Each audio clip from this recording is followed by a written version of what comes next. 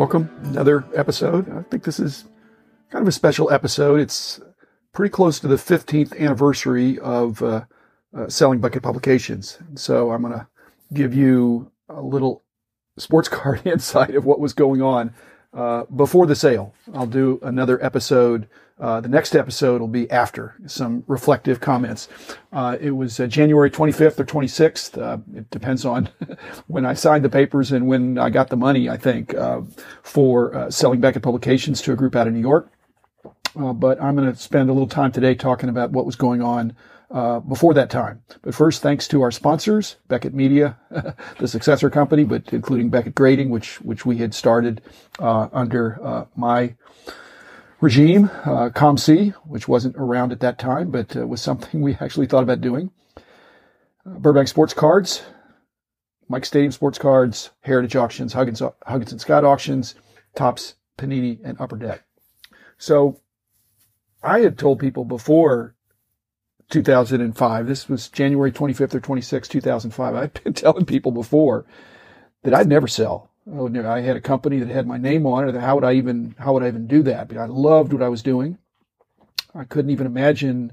It was hard for me even to delegate. I really, really enjoyed what I was doing. I loved the people I was working with. I loved the industry, and I'm in a group of an organization that convenes forums of members who are in similar situations, other presidents or owners or CEOs of companies, and so we'd get together for a day a month.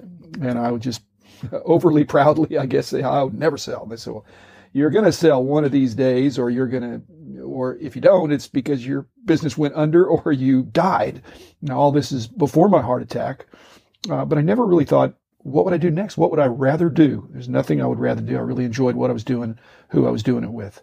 But my heart attack really was a game changer. And that was in late 96. And I think that's the first time I really thought, maybe I will sell this company and find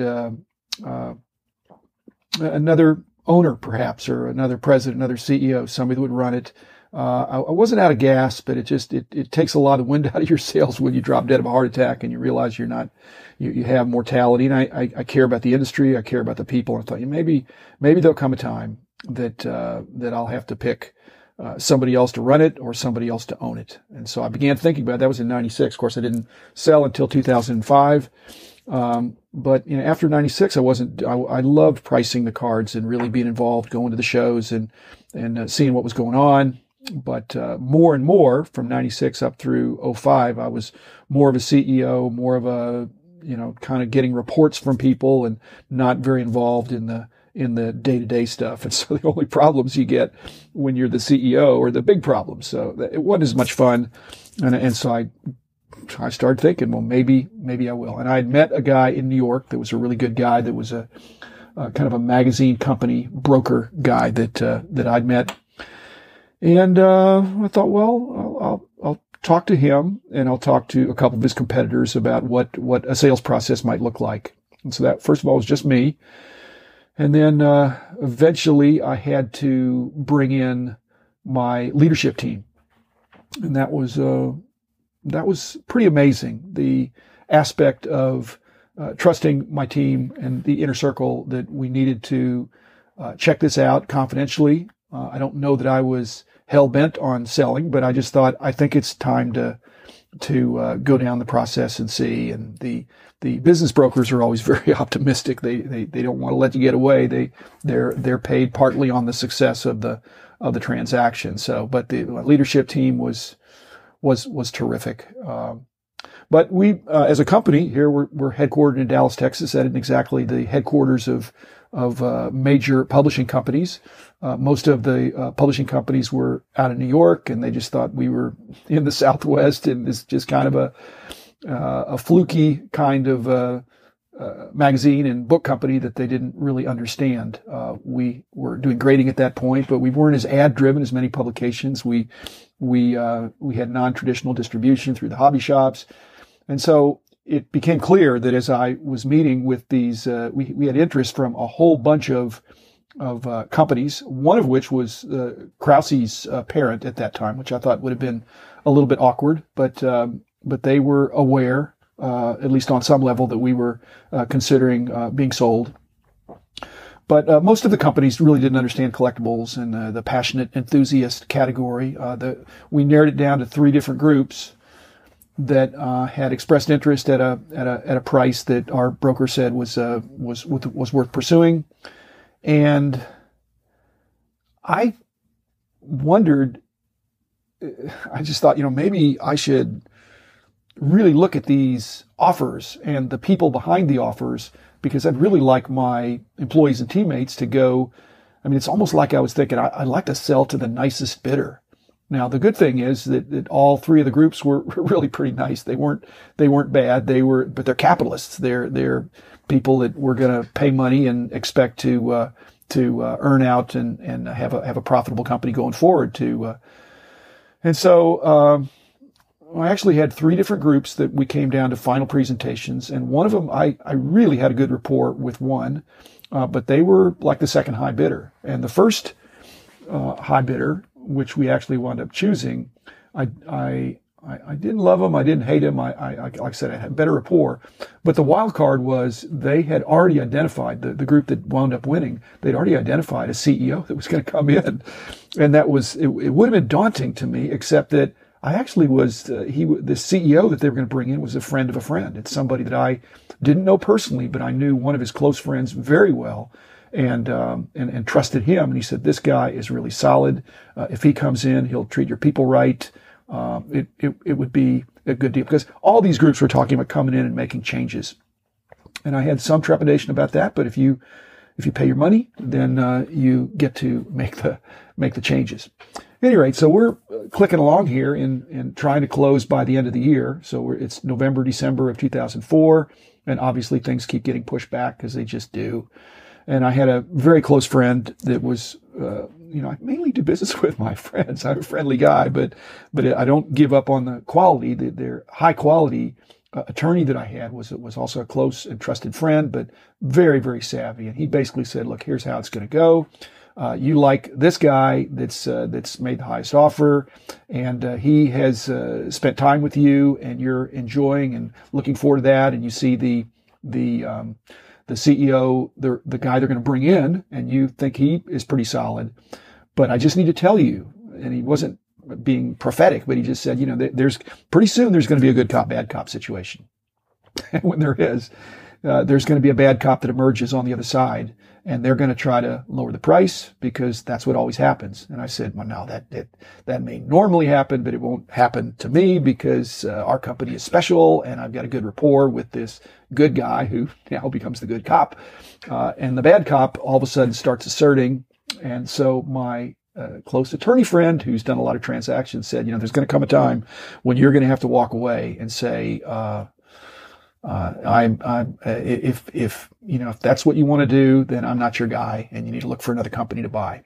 And so we got to a point there close to the end, kind of 11th hour, and they were asking for an additional concession that I thought was unreasonable. And then the bad cop said something that kind of upset me because it was attacking the integrity of me and our team. And so my attorney said, you're going to need to walk away. They'll probably pursue you, but you've got to do that bluff. And so, this guy said something. It was over the phone. It was a big conference call, and he said something, and I didn't go off. I'm not a really hot tempered guy, but I have my standards. I said, if that's what you think, I don't think you're the group that I want to sell to. So I appreciate all your due diligence, and I know we're close to the end, but if that's the way you're going to treat our employees, and that's what you think, then, so long. So we hung up the phone, and Pete, my attorney, says, that was terrific. He said, I always thought you were not a very good poker player because you kind of, say what you mean. And, you're not very, indirect sometimes. He said, you really pulled off that bluff. I said, Pete, that wasn't a bluff. I said, if that's really what they think, I have mixed feelings about selling the company anyway. 3 days later, they call me. They apologize. The good cop says, hey, the bad cop was out of line. We're reinstating these provisions that were the concerns that you had, and we are very excited about buying your company and hope you'll forgive us. And I said, well, again, I don't know how this is going to go. I'd never sold a company like this before. It's a company that had my name on it, with all these employees that I really cared about. And I didn't know what the future was going to look like. So I was both excited and not afraid, but just wondering what was going to happen. I did something really smart at that right around that point in time. So the acquirer, the lead guy said, listen, there's some others, we're buying the business, we're buying your name, and but we're not buying all the, it's an asset purchase. And are there any assets that you would like to have excluded? And I said, well, we've got the card collection that we have here was basically seeded by the cards I had when I was a kid and the cards I had when I was a dealer. Before I started the company, I was buying and selling cards. I had part interest in a store. So there's a bunch of cards there, and they've since been commingled with some of the cards that we have as a company. But I'd like to keep my cards because I'm a card collector. I'm a card guy. And he said, no problem. He said, they're not intended to be sold by us. If you're the one that knows what they're worth. We just want to run these magazines and books and the grading and that's what we're concerned about. I said, by the way, I also have an interest in the art collection that we have, which, again, there were some Roberto Clemente things. I said, I don't know that I want all the art, but I want the art that's meaningful to me. And again, it was just the stuff that was hanging up. So it wasn't, and they said, well, sure. Okay. I said, I need a little furniture. So I carved out, enough to have kind of an office suite. I got my board table and chairs and some of the other things that have since populated my offices. So that 11th hour negotiation or concession turned out to be really, really good because I'm now the office situation with having the furniture that was, they got most of it. And the art collection, I've gotten a lot of compliments for the art that I can hang more prominently when I've had a smaller office, and the card collection has given me some enjoyment. Again, many of the cards were mine, but the cards that were the company's, it just would have taken too long to split them out. So, and I'll be back tomorrow, or I think it might be Monday. I'll be back with an episode about what happened after the sale, because before the sale, again, I had some trepidation, but in hindsight, it worked out well. I couldn't have scripted it, but again, hats off to my employees, especially my leadership team. They kept it under wraps until we announced the sale, which would have just been chaos if it would have been generally known that we were for sale, and our competitors, such that we would have had a field day. So again, it's like I say, it was a bittersweet day, January 25th and 26th of 2005. And even though that's 15 years ago now, it's still, some of that is fresh and, like I say, bittersweet. So, thanks again. I wouldn't be here if it weren't for hobbyists, listeners, and collectors like you. So again, thanks for that walk down memory lane. Be back tomorrow or whatever it is the next day with After the Sale.